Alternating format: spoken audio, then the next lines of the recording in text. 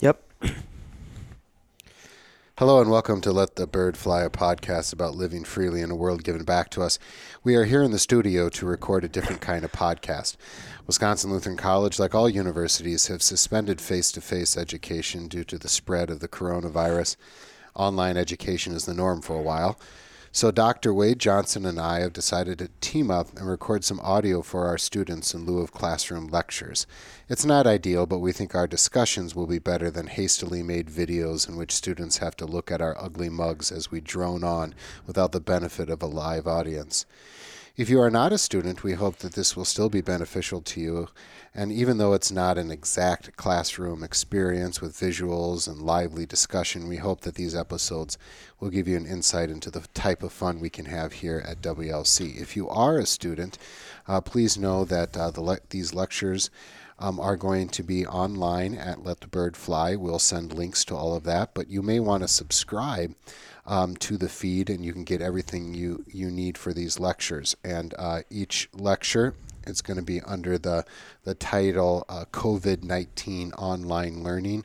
And for each class, you'll have your own picture plus a title. So this class is Theology 105, Intro to Scripture, and we're going to have a nice picture of Rembrandt of Jesus. And to be clear, this is Dr. Johnston, by the way. Hello, freshman. Because I'm learning this as we go. So far, I figured out how to have the pictures appear on the website. So if you go to the website and go to episodes, the pictures will appear. I'm working on how to get them to appear in iTunes. Our co-host, Peter Hermanson, knows how to do much more of this. So he'll be tinkering and undoing all the things I do wrong.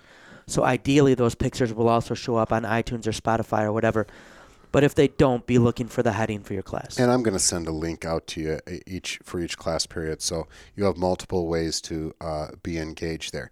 If you are a normal subscriber to our podcast, we do apologize that you're going to get all of these episodes or sessions, however we want to call them, into your feed. You can bypass them, of course, if you want, but we think that there'll be some good content there. And while you're hunkered down here during this pandemic, maybe you just want to listen to us anyway. And so don't unsubscribe us. Yeah, please don't unsubscribe. You can change your subscription settings so you're not downloading all of them, only the most recent or something like that. So don't go away.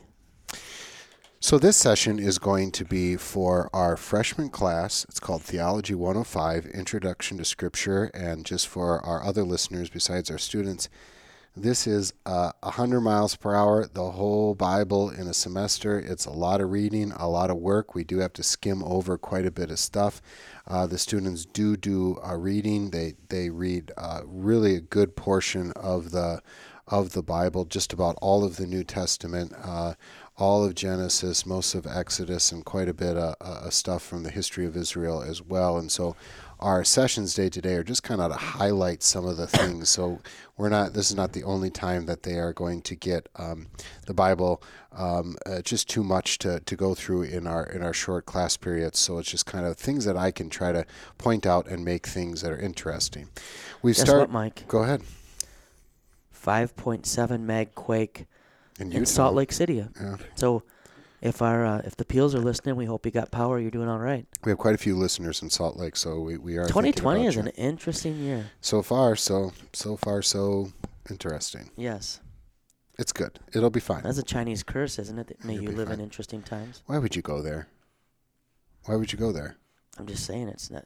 I mean, it's been interesting. Why would you say Chinese curse right here? I think that's offensive in this. I'm not attaching it all with the pandemic. For those freshmen who don't know Dr. Johnson yet, I apologize right now. This is not going to be the first time that I apologize. And this is going to make no sense to you freshmen because this is going to conversations we had earlier about Twitter. We don't call it the Chinese virus. That would be offensive. But our president was defending calling it that, so that's the joke. There's no reason to go there. So anyway, our first lesson in Unit 3, I put together the nativities, and it sounds weird to have plural nativities, but especially in Luke we talk about the nativity. Well, only in Luke we talk about the nativity of St. John and the nativity of then Jesus Christ, and then we'll get a little bit into John the Baptizer too. And what Luke tries to do here is, I think he does what we might call step parallelism. So if you have your books open, your Bibles open to Luke chapter 1, you'll see there's going to be an introduction, but then there's going to be a story about John, and then there's going to be a story about Jesus, then there's going to be a story about John, then there's going to be a story about Jesus. And I think what Luke is trying to do there is to tell us that we're transferring into something new. And Elizabeth and Zachariah that you read about, the parents of John the Baptist, they're kind of like the last Old Testament figures. And even John the Baptist is kind of like, he's like Elijah, right? He is that rugged kind of prophet who speaks truth to power, and he looks kind of old and raggedy. And he's kind of the last vestige of the Old Testament as we now get into the New Testament. And in each case, there's going to be a parallel comparison. So there's going to be the annunciation or announcement of John's birth, and there's going to be an announcement of Jesus' birth, and there's going to be the birth of John and then the birth of Jesus. In each way, there's going to be a comparison, but Jesus is better. So for instance, Elizabeth is old and barren, and it's a miraculous birth, but not as miraculous as a virgin birth. And if you remember, we connected the visitation already in the Old Testament with King David bringing the Ark of the Covenant to Jerusalem, and how it stayed in the hill country of Judea at Obed-Edom's house for 3 months, and how David said after Uriah was killed when he touched the ark as it stumbled, "How could the ark of the Lord ever come to me?" And how in the story of Mary, who was pregnant with Jesus, came down to visit her friend Elizabeth in the same hill country, stayed there 3 months, and Elizabeth said almost verbatim to what David said 1,000 years earlier, "How could the mother of my Lord ever come to me?" And so this gives us a big question here, that there seems to be something going on here. The presence of God is on the move. And so, Wade, I'd like to ask you this question. We have this presence of God is on the move here, from the Ark of the Covenant to the temple to the womb of Mary and now to the person of Jesus Christ. This is where we go and we see God. What are the ramifications going from old to new, from BC to AD, that the presence of God on the move brings about to the world? Yeah, it's interesting, and hopefully the sound is okay, Mike. I realized I had this headset thing like kissing my lips before, was why I was so loud. So an interesting thing, if you look at the early church, and one of the reasons Mary becomes more prominent in the church over centuries is as there were debates about the divinity of Christ. And divinity of Christ relates to the presence of God, because if Christ is God and he's present, then obviously this matters. It became very common to depict Jesus in Mary's womb giving a blessing. And now, keep in mind, this is not three-dimensional art. It was, the best they could do at the time. But that was an important teaching then, is that child who was in the womb of Mary was God. We see John the Baptist leap in his presence, and we can unpack that maybe another time. I don't mean to give us a rabbit hole. But the presence of God, this important shift, is that now God is personally present in the flesh in Christ. And so we think of his incarnation, and I always tell my students to use Taco Bell Latin for incarnation. Right, if you get something con carne, it's with meat. So Christ's incarnation, he's come into the meat, he's come into the flesh to be with us. And so in the New Testament, when the word is being preached, and of course we speak about the real presence in the sacrament of the Lord's Supper, Christ is present in the same way. And yet we know this presence, because it is Christ's presence, is a gracious presence. And it's one that is inviting in a way that it's, Uriah touches the ark. And don't touch God. Right. But now God says, "Come to me, take and eat, take and drink." He comes and grabs your ears in the preaching of the word.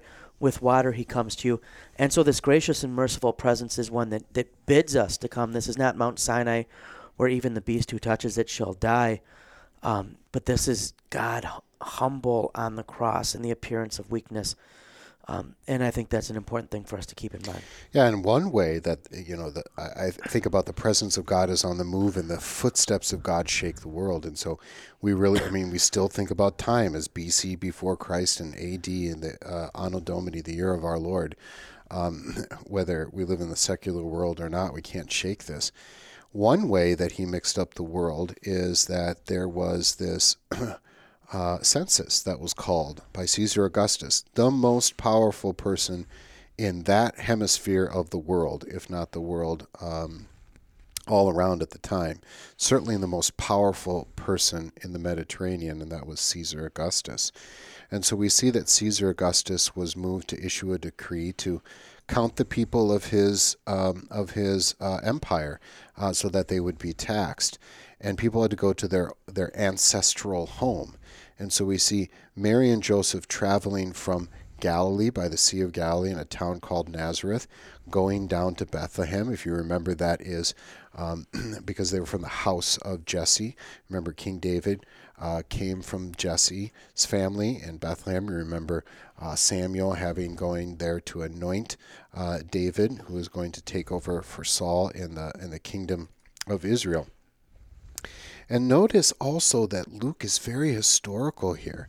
He's not talking just in flowery terms here, like once upon a time, or here's a story that kind of gives us some deeper meaning, although it does. It's not mythos in the classical sense. And so it is history. In fact, Luke has been called a high-grade historian.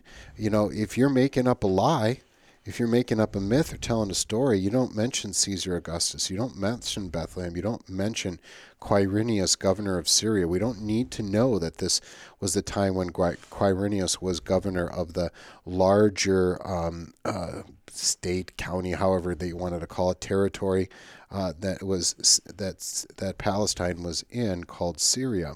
We don't need to know that, and yet Luke tells us, because he's saying this is a claim on reality. This really happened. There's no room in the inn because there's many people coming to be counted in the census and to be taxed. And so Jesus is going to be born maybe in like it's going to be in a makeshift sort of bed for him.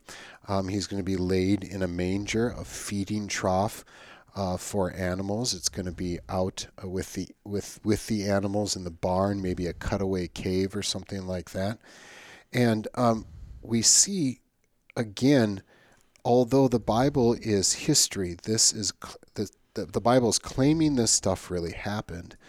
It's also full of imagery and poetry at the same time. And so you see Bethlehem, which means the house of bread, and you see Jesus, who is going to be laid in a manger, the feeding trough, the bread trough for the animals, and he's going to be later called the bread of life. He is the one that gives us life. And so we have this beautiful imagery going along with just Luke stating the facts, saying this is what happened. And then you have the shepherds that come and visit. They are going to be the proclaimers. Notice that God, again, follows his modus operandi, where he is going to use the ordinary to accomplish the extraordinary. So this huge event, the event that changes time, the footsteps of God are changing the world, it's going to be shepherds who are going to proclaim this. And of course, then you have the angels coming down and saying, peace on earth and goodwill towards men. And what they mean by that is literally peace. The Prince of Shalom, the Prince of Peace, is here on earth. It's not just a call to put down our weapons, although that certainly would be the honest and decent result of God coming down and giving us salvation. But it is about literally a peace away from sin and death that God is going to give us through the person Jesus Christ. And then Mary ponders. I wonder what she thought about that when she was the one who brought about, helped bring about the salvation of the world through her giving birth. She is then fulfills the promise given to Eve that from her offspring would come salvation. She doesn't play a part in redemption herself as if she does it, but she certainly is elevated high to be the one chosen to bring about, to give birth to the God-man, Jesus Christ. But then I made you read John chapter 1. It's a totally different kind of take on this nativity of Jesus. And we have these words from John. In the beginning was the Word, and the Word was with God, and the Word was God. This is quite a different scene there, and I think we need to know a little bit of some Greek philosophy in order to really get what John is talking about here. John at this time was working in and around Ephesus. He was eventually exiled to this island called Patmos, where he was revealed to Jesus Christ, from Jesus Christ, this beautiful picture of the end that we get in the last book of the Bible, Revelation. And in that town, Ephesus, a few hundred years before, there was a Greek philosopher called Heraclitus. And even if you don't know Heraclitus, you know Heraclitus because you've heard one of his most famous sayings is that you can't step in the same river twice. So if I step in a river and I step out and I step right back in it, even if it's 2 seconds later, the river's different because the water's flowing. And he seems to say that everything's in flux, so we can't even know truth. Who knows what's going on? But Heraclitus also said, don't listen to me, listen to the Logos in this crazy influx world, that there's still an order. There's still something there.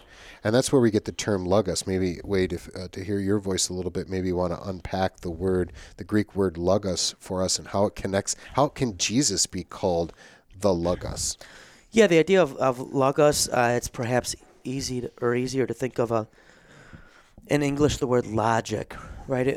Or all the ologies, biology, yeah. Right. If we think of someone being logical, though, we think of them being rational or reasonable. And that term logos in Greek thought was kind of the reason, the rationale that upholds all things are true. It's that which ties the world together and gives it its sense of order. And so when John, and there's debates about when John in the beginning of his gospel calls Christ the Logos, if he's referring to the Greeks. I tend to think he is, right? At least his audience would have perked up their ears, right? Yeah. So when he refers to Christ as the Logos, he is talking about that Christ is that logic, that reason which upholds all things. All things are true. All things that are true in Christ. And so this is that which gives the world its order, that which underlies all truth, then we find in the manger in Christ. And here we see how reason and faith relate, right? Because that seems very foolish that we should find that in a manger of all places in Bethlehem.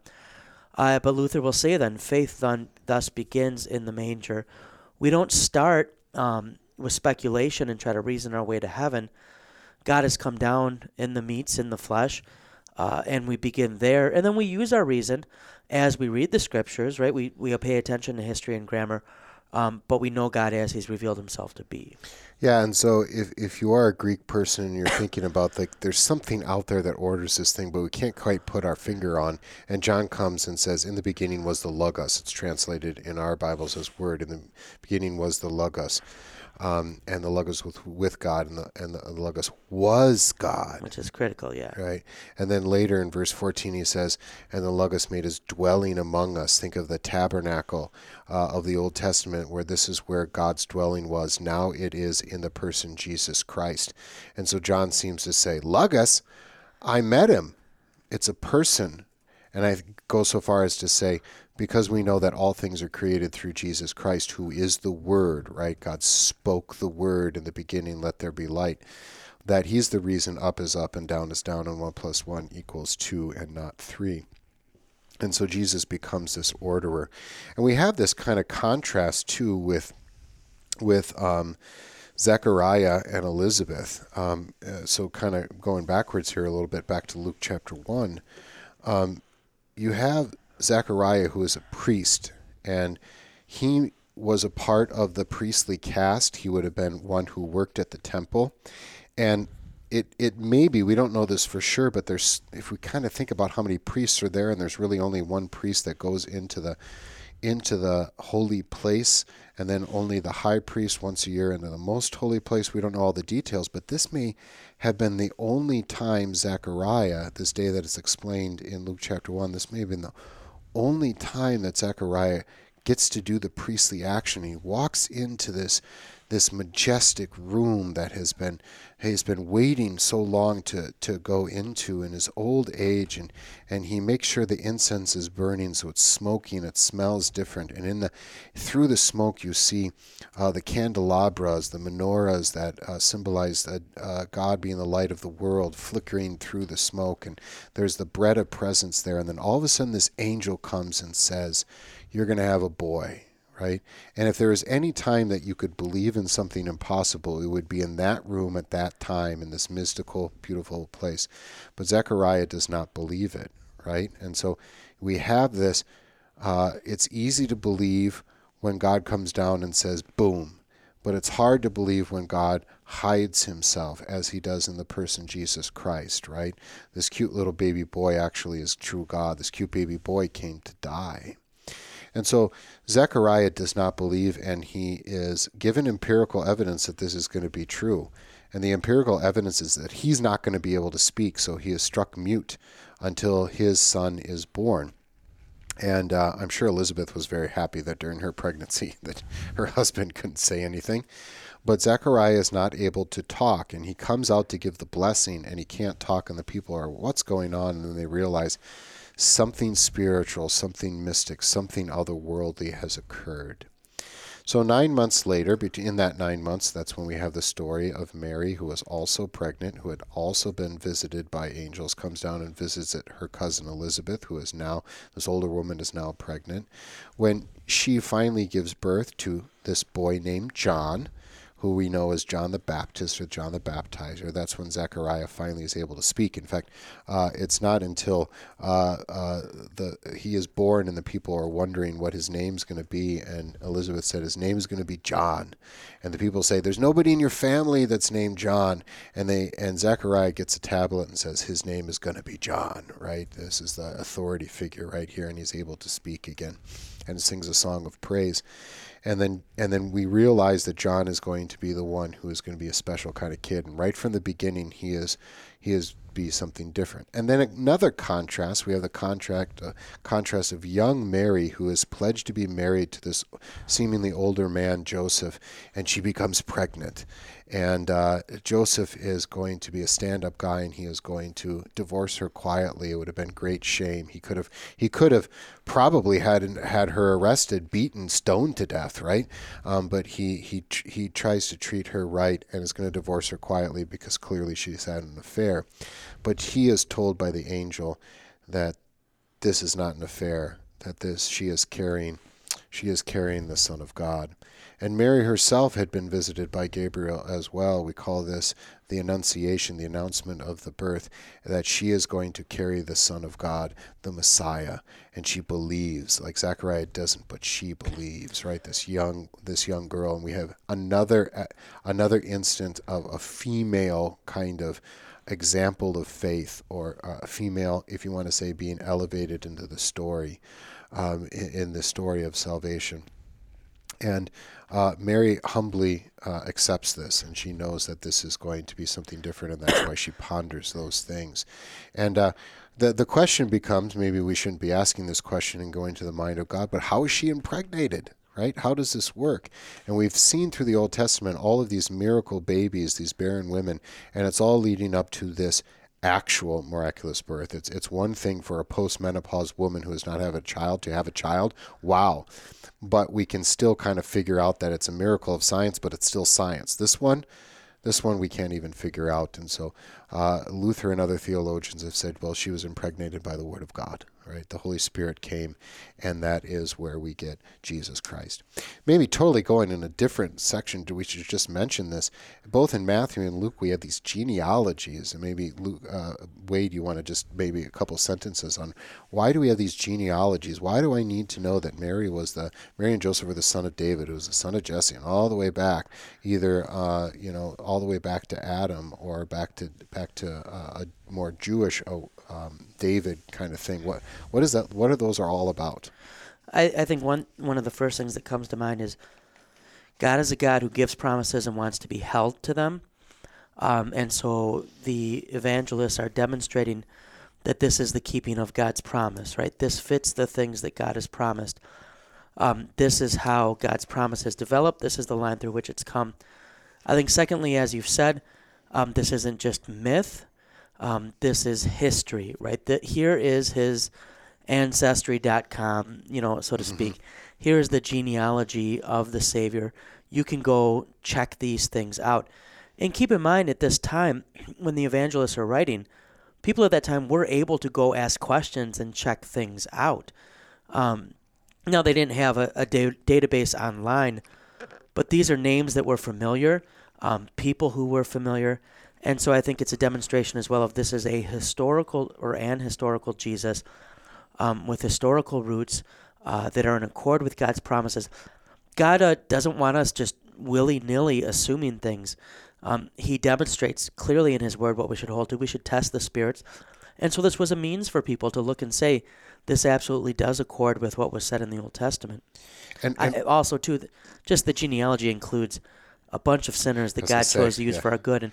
And that's a reminder as well that I just did a video today on Romans 9, right? Who God chooses isn't always who we would choose, but God's election is gracious and merciful. And so he uses even these sinners to bring about the Savior. And to embarrass a Jewish audience, and this is not being anti-Semite, this is showing anti-Semitic, that this is showing that this is for sinners, right? Why would you bring up, if you're doing your Ancestry.com thing, maybe you mention, your great uncle Frank, who happened to be, like a, I don't know, Ku my Klux mom Klan, literally whatever. messaged me yesterday. I shouldn't say literally, but one of my ancestors was one of the witches put on trial in Salem. Really? But she wasn't killed. So what was her compromise? What was her plea agreement? They just eventually let her go, I guess. I don't know why, but that's crazy. And then we think I also had one of the preachers on the Mayflower. Oh yeah, wow. It was also But if you had a Ku Klux Klan member, you'd be like, let's not highlight that one. We don't write that in the scrapbook. Right? But Matthew does. Matthew says, "Oh, remember Rahab." Well, none of them were Klan members, but I get your point. Yes. Clearly not. But you know what I mean. This is for sinners. Right. This is for sinners, and as we've said throughout the semester, that God's keeping the Jewish people separate to fulfill this promise of family, land, Savior. And once that's fulfilled, you don't need the land and the specific family being a hedge around them anymore. This is not to say, the Jewish people have served their purpose. No, the greatest glory is that everybody gets to be Jewish now, because they get to be the true Israel by faith in the Jewish Son, Jesus Christ. And this is the comfort for us that God's election, his choosing of people, is rooted entirely in himself and his love and his gracious plan, and not in us, because otherwise we'd be tempted to look at those people and find something in them that we think we can replicate or imitate so that God will love us. And that's the opposite of what God wants us doing. We can look to them for examples, don't get me wrong, but God's love is rooted in himself, and that's what makes it sure and certain. Speaking of Jewishness, we have only been talking about Jewish people, and yet this Jesus is supposed to be for everybody. And so we have this curious scene where we have the visit of these Magi from the east, non-Jewish people, Gentiles. We call this the Epiphany. The Magi are able to find their way because they have been maybe doing a little bit of astronomy kind of thing, watching the stars and stuff like that. But they have heard about this message, no doubt, from the Jewish people that have been carried off into exile in Babylon. They know about these things. They are believers in Yahweh, the true God, it seems, and they are led by a star to go west. And there they are going to look for this king. They've been told that there's going to be a king of the Jews. It's going to be more than the king of the Jews. And so when they get there, much like Naaman, when he visited Elisha, he went to the king of Israel and said, I'm not spying here. I'm not doing reconnaissance for a foreign government. I have something to seek from your holy men. And he finally gives permission to go to Elisha. So the visit of the Magi, they go to the capital city, Jerusalem, it seems to make sense. That's where the star has led them out to the west. The capital city is where the new king is going to be born. But there's another king, Herod, an Idumean, so a cousin of the Jewish people from Judah. Idumean on our map is a little bit south of the Salt Sea. And the specific name king was not what the ruler of Palestine always had. It may be a governor. We'll see that later. It may be a tetrarch or something like that. But the people in Rome who set up these kind of vassal kings, these representative kings from the people, had specifically given the name of king to Herod, the title. And so we have a long line of Herods. They take those names, the family name, but this one specifically called himself king and had the right to do that because the Caesar in Rome said, this is the king, this is going to be the title. And so when the Magi come and say are looking for the king, King Herod says, uh-oh, right? There is going to be a rivalry here. There's going to be an imposter for the throne. And he plays it kind of cool. He says, oh, this is very nice. Let's find out where he is so I too can worship this new king. But in the back of his mind, this evil man, and he is evil by all standards, he is going to try to find who this out and is going to kill this new king. So the Magi are told that the baby is going to be born in Bethlehem, and so they go to Bethlehem, and there they give gifts to the baby Jesus, to the family. And this is symbolic of Jesus being for all people, for Gentiles. The Magi are warned. They go through a different way back home and bypass Jerusalem, the capital city, when Herod finds out he has been duped, that they didn't come back and tell him where the king exactly was. He goes and he institutes what we call the slaughter of the holy innocents, all the baby boys 2 years and younger in Bethlehem. But Mary and Joseph, the Holy Family, are warned in a dream, and they go back to Egypt. And this is not the first time we've seen Jewish people go into Egypt, probably like the third or fourth time that they go there. And we see this pattern of Jesus who is going to follow in the footsteps of Israel. He is going to go down to Egypt and then return. He's going to go into the wilderness. We'll find out this in the next session. And he's going to do what the Israelites could not do. He is going to stave off temptation. He is the perfect Israel, the one who's going to not fall into sin, and his righteousness is going to replace our righteousness, because as we've said just about every day this semester, it's about the two kinds of righteousness, either righteousness by law, dead end, or righteousness by faith, where Christ does all the work for us. So the visit of the Magi. But I'd like to end, if you want, Wade, on this character, John the Baptist. We'll get to the baptism of Jesus next time, but what is John the Baptist all about? Why is he so weird? What is his preaching all about? And eventually, how is he going to be killed? You got anything about should we call him John the Baptist or John the Baptizer? What do you think? I'd call him John the Lutheran. John the Lutheran, as we all know. But that's offensive. We don't know if... Usually I say John the Baptist, who is really a Lutheran. This is a joke, of course. But what we mean by John the Baptist or the baptizer is he's the one that's going to baptize Jesus, and we'll talk about that in next session. But just describe him. What does he look like? What's his preaching all about? Well, really his person and what he does is meant to be reflective of the Old Testament prophets, and especially reflective of Elijah. And so people would identify him with those Old Testament prophets, which we see him doing. The idea that he's in the wilderness has a lot of symbolism from the Old Testament as well, but especially echoing Isaiah. He's going to be in rough dress. He's eating locusts for food, so he's not going to Trader Joe's. He's baptizing in the Jordan, which will be John's baptism, obviously, is a forerunner of Jesus' baptism. But especially his message, we'll see, is one of repentance, and it's Christological. I would say the reason John was sent was to do what every good preacher is called to do, was the moment when he's able to say, "Behold the Lamb of God who takes away the sin of the world." And we then echo John the Baptist every time in the divine service when the sacrament is celebrated, when we sing, "O Christ, Lamb of God who takes away the sin of the world." In fact, in the older liturgies, the pastor then often would hold the elements and say, "Behold the Lamb of God who takes away the sin of the world." And then we would sing the Agnus Dei and receive the sacrament. But he is called to be the last great prophet of the Old Testament period. And like all the prophets, his purpose is fully realized in that moment where his finger is able to extend and he is able to point us to the Savior. And the imagery there is making the path smooth, right? Like put in the potholes and put down the hills and stuff. So here comes the king.